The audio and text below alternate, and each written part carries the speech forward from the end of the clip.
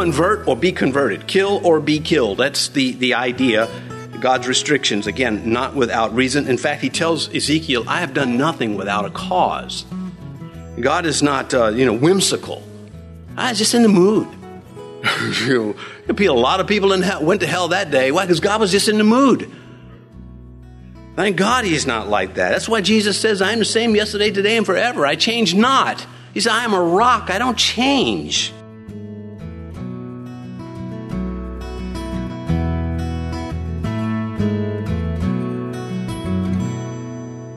This is Cross-Reference Radio with our pastor and teacher, Rick Gaston.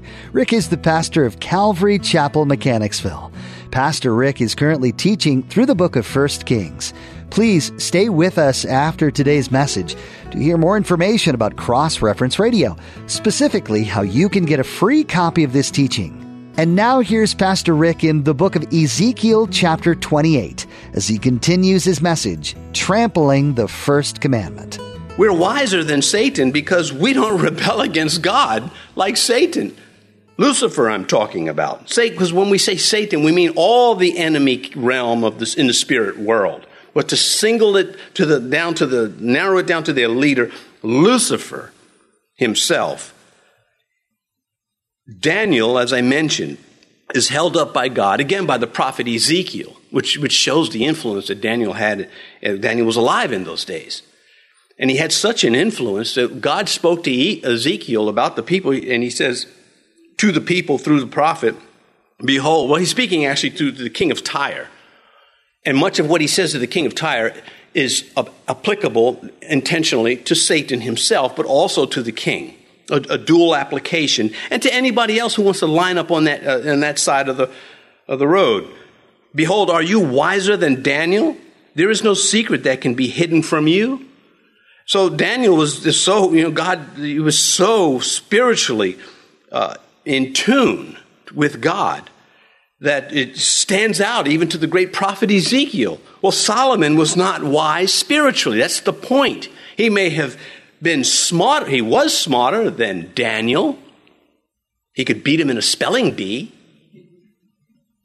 He just could not carry out the righteousness like Daniel could. And God wouldn't speak to Solomon anymore like he spoke through Daniel. Daniel's prophecies are unfolding before us to this day.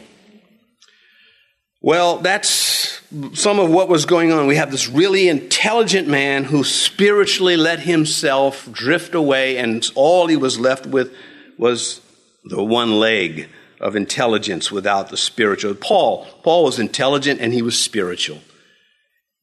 Peter, what he lacked in intellectual prowess, he made up for with his spirituality, his closeness to God. It says here in verse 1, as well as the daughter of Pharaoh. So he married many foreign women, and as well as he singles out now Pharaoh's daughter. This is the last of 5 references to that marriage. The historian just really, he writes as though he's just irritated with Solomon sometimes. At least I get that sense. And how could he not be? Solomon built a house for Pharaoh's daughter, this princess whom he married, giving her a special status and privilege. And of course, it became the court for his wives. Just think about, just in ancient Israel when Jesus lived, what did people do with the trash and human waste? What did things look like then? And so you imagine this giant complex would have required an army to support, to keep it clean. And the Jews were known to be clean. It was baked into their scripture. This was to have 800 wives, likely all of them living in Jerusalem, because you just couldn't let them go out far away and then other people target them and you'd become hostages and just things like that. So this was a significant complex, and the Pharaoh's daughter, she was the queen. Right? But she's not called that. None of the women in Israel were referenced as queens until we get to Athaliah, and that's a whole dumb story. But this marrying this Egyptian princess was going back to Egypt, another step away from the Lord, because the kings were not supposed to do this. He secured this bride from Egypt, and thinking he's going to better establish a relationship with the Pharaoh. He's patting himself on the back. It was really the military, that kept the peace. Solomon's thinking it's his wheeling and dealing. Yeah, well, if you take away your chariots and your cavalry and your troops, your treaties are nothing. They just, they're not arrow-proof. So his father David had written, "Some trust in chariots, some in horses, but we will remember the name of Yahweh our God." Well, David trusted in chariots and horses, whatever weapons he had available, but not without the Lord. Solomon does it a little differently, and it shows up. He wanted horses so he could not only have them for his military, but so that he can engage in trade to bring in revenue. So he's thinking, this is pretty good. I can buy these, Arabian horses. I can buy these other horses and sell them make this profit. And I can also build up a stronger military. Our horses will be superior to their horses. And the chariots, of course, that was the mechanized army that he had during that day. And so these actions reveal Solomon's doubts about God, but his confidence in himself. So I can do better than God. Now, if you walked up to Solomon and said, "Can you do better than Yahweh?" Of course he would say, "No, I cannot." But that's not how he lived. He lived as though he could, because he's breaking these cardinal rules, as we would say, given to the Jewish people, particularly the Hebrew kings, by Moses, whom he thought he was smarter than. All of this, to me, is something that is relevant today. People who have a lot of money, again, if you have a lot of money, people think you know everything, I guess. You can tell them about anything. After all, you figured out how to get money. Well, some people, that's all they can do is get money and keep it, and not a lot more. I mean, what's the stock guy? Oh, I don't want to say his name, and don't say it. But he's all about making money. He writes books to tell you how to make money so he can make more money, selling the books. But I bet you he can't fix a flat tire. I bet he probably can't even, can he bake a cake? There's a lot of things he can't do, but he's very rich. And he said, well, he can outsource it. He hire somebody to do it. Yeah, but that's not the point. The point is that people who have a lot of money don't know everything. And Solomon, he knew a lot more than everybody else, and he didn't handle it the right way. Egypt represents bondage of the old life, the old world. And the wilderness that the Jews experienced pictures the consequence of doubting God after coming out of the bondage. After seeing God work and then doubting God, the consequence was the wilderness. Well, Solomon, he saw God work, but he doubts God, and he begins to break the commandments, thinking that somehow he's an exception. He's entitled to do this. Entitlement is a very sneaky thing. People visit this church, think that they are entitled to do things their way, and they're quite shocked when we say, "You crazy? What do you think this is?" But I'm good people. I'm not questioning them, but it's just it's something that can happen you're just not even conscious of it. And for Solomon, I don't know to what degree he was conscious of it, but I know he did it. They wandered, and they failed to lay hold of the inheritance that God had, that generation had for them. It says here the women of the Moabites, Amorites, Edomites, Sidonians, and the Hittites. And that's not even an exhaustive list. Well, these are the surrounding kingdoms. The forbidden marriages are explicitly recorded in Exodus, Deuteronomy, Numbers, Joshua, Judges. They show up in Ezra and Nehemiah. And yet, to this day, we have Christians that want to marry an unbeliever. And you say, listen, this is explicitly forbidden. In the New Testament, we're talking. If it wasn't in the New Testament, maybe, but it is in the New Testament. This is not wise. And they do it anyway. And that doesn't mean we should judge them and hold them for accountable. But you cannot support that. You cannot say this is obedience. You can say it's disobedience.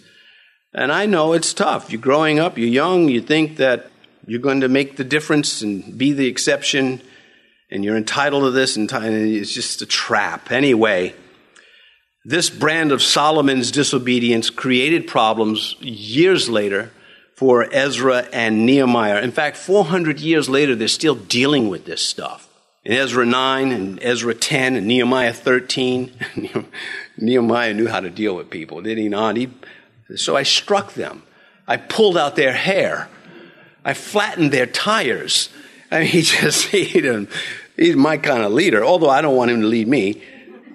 But I want to lead like him. Anyway, that 13th chapter of Nehemiah is just worth reading by itself. Anyway, Solomon, I think some of it wasn't that he was trying to imitate the surrounding Eastern potentates. All the kings do it that way. And then at the beginning, I don't think he was imitating them. I think he was trying to blow them away. What do you got in your harem? What, 10? 20? How about 1,000? I'm serious. I think that's what was part of what was happening. He just, look, if I'm going to sin, I'm going to really sin. And he just went crazy. 700 wives, 300 concubines. Why? This is almost a psychosis. There's a madness that belongs to this at some point.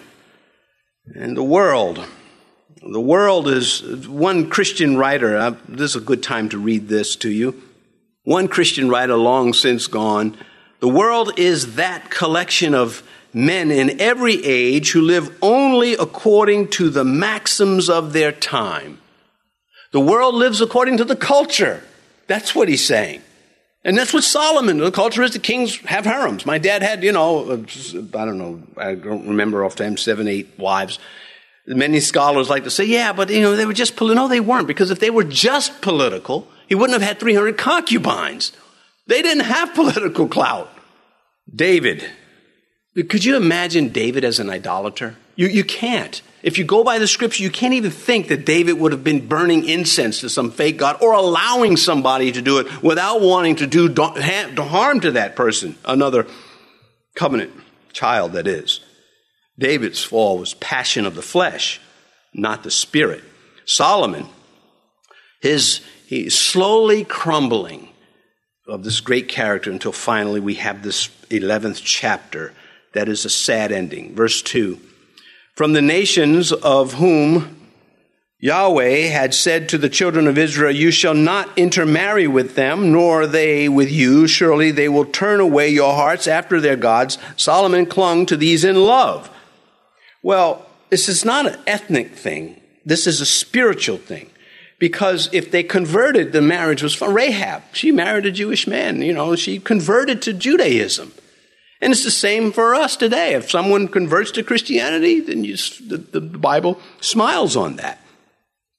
Of this list of names that we had in verse 1, the Hittites are the only ones explicitly stated in the letter of the law in Deuteronomy 7, which I have open here, but I'm not going to read it because we're already late, and I don't know how much time we have left.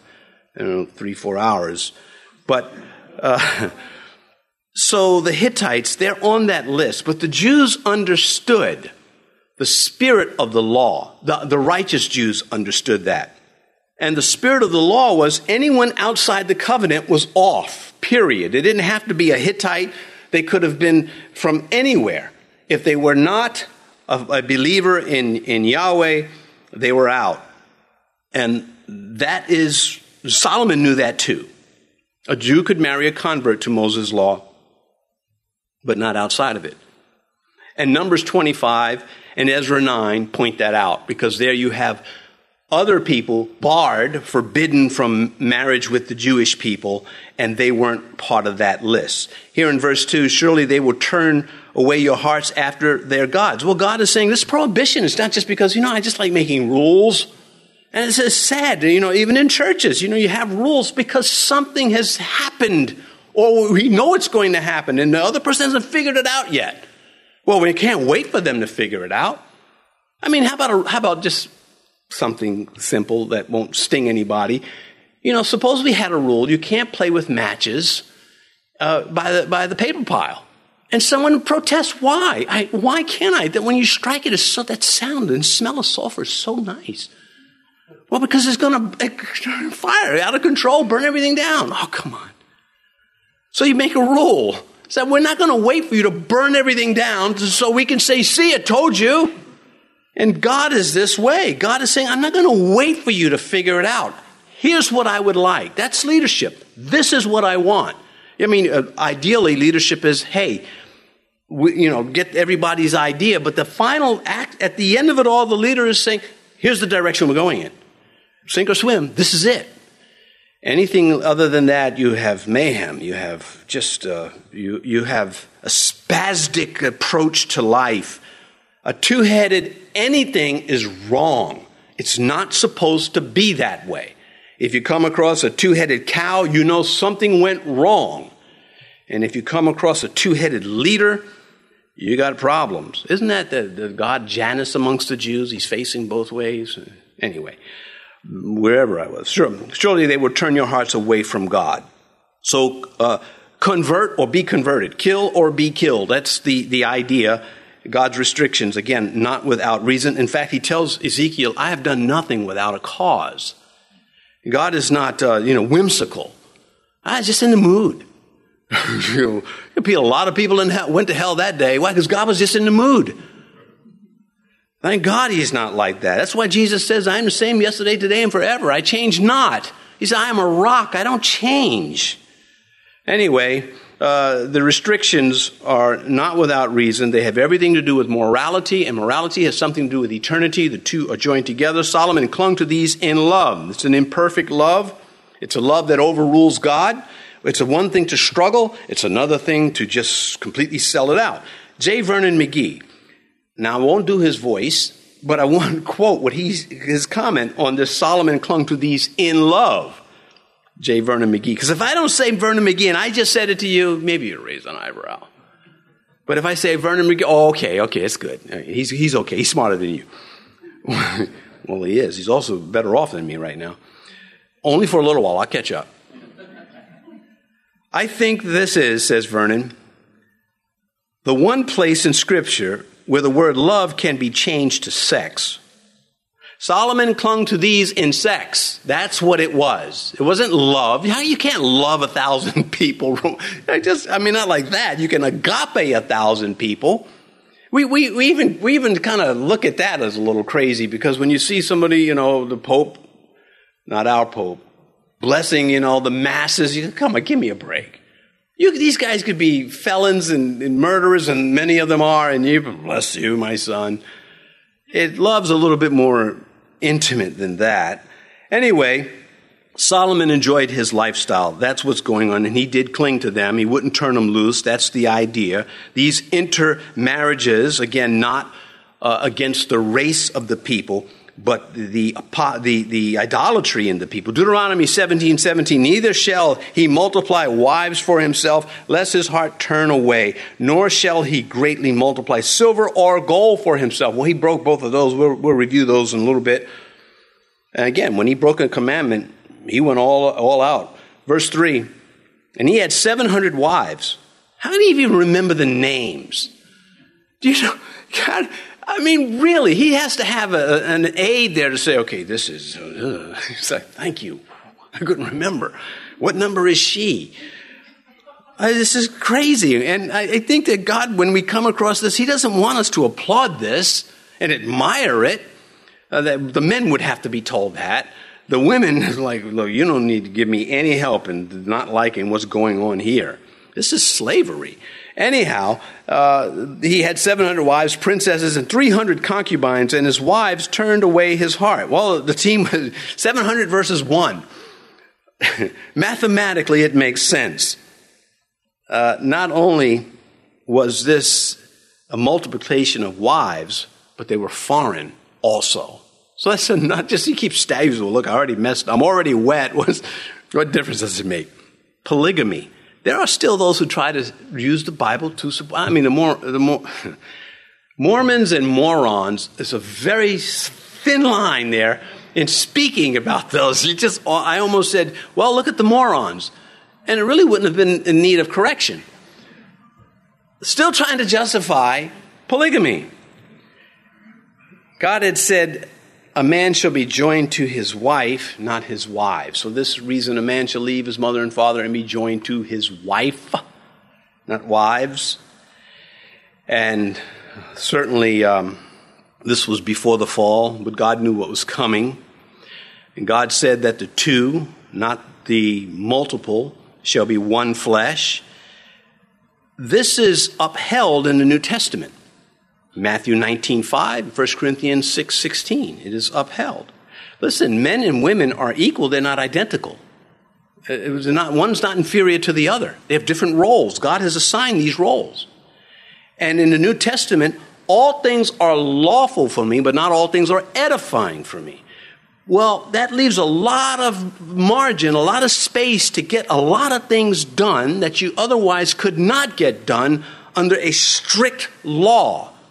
Christianity, Paul had the insight to know that, listen, Judaism, it was the foundation of the church, but we have now built atop of that, but not according to our own understanding. It has been given to us by God. And can you imagine a New Testament without the apostles? There'd be no authority. It would just be this guy said this guy said that, but the apostles locked that down. When they spoke, that was it. There's just no changing it. And God designed it that way. And you just get somebody that's going to come along and try to make women look inferior to men, or you're going to have somebody else come along and try to make a woman one of the guys. Satan is the one that kills femininity, and Satan is the one that makes men feminine. Who else could it be? Who else has got that great of an influence over invisible things in an evil way? It's the devil. I like C.S. Lewis said that he loved the sound of men laughing, because it was just that there was something right about the masculinity in its proper place. He didn't say a man laughing. He meant men together in camaraderie. Well, there are things that it goes, we love to see children playing with each other peacefully. We're not excited about it when they're fighting or fussing, but there are these things that are okay to like and to understand, but you would think that they're common sense, and they're not. We're living in a time where that is just not only wrong, it is devilish. Tell a little child they need a sex change. Somebody ought to beat the snot out of somebody for thinking like that. There's no other cure. They should make me the czar of beating the snot out of people who do things like that. And I'm not using a newspaper. What are you going to do with that stick? Go find a bigger one. That's what I'm going to do. It just to act so shocked or to protest or threaten life-threatening. Oh, come on. All right, let me get it. I don't want to talk about this stupid culture. Other generations have been more evil. This one has been stupid. Well, I don't know about more evil, as evil. This one has been the stupidest one. When I say generation, I mean from 100, whoever's alive buying into this junk. I'm not talking about one particular age group. Who would disagree with that? Who would have imagined it? Okay, this is a rant. This is a rant. All right. These princesses here, of course, we've already covered the political side of that. Downsizing this, again, keeping it in all this political, I think is wrong. There's more to it. 300 concubines. They were not acquaintances. If 1,000 in a harem, how shallow. I need to just keep moving. And his wives turned away his heart. Here in verse 3. As God said it would happen, it has happened. And we are supposed to pay attention to this. This is not true. This is true not only with marrying or unevenly yoked relationships, it's true of unbiblical thinking. Galatians 3, O foolish Galatians, who has bewitched you, that you should not obey the truth, before whose eyes Jesus was clearly portrayed among you as crucified? Are you so foolish, having begun in the Spirit? Are you now being made perfect in the flesh? Does that not fit Solomon? Can you not say, Solomon, are you so foolish? Who's bewitched you? God showed himself. You have 4 visions of God. God speaking to you directly. Your kingdom was given to you by God. Everything that David handed to you was because of his relationship with God, a man after God's own heart. Thanks for joining us for today's teaching on Cross Reference Radio.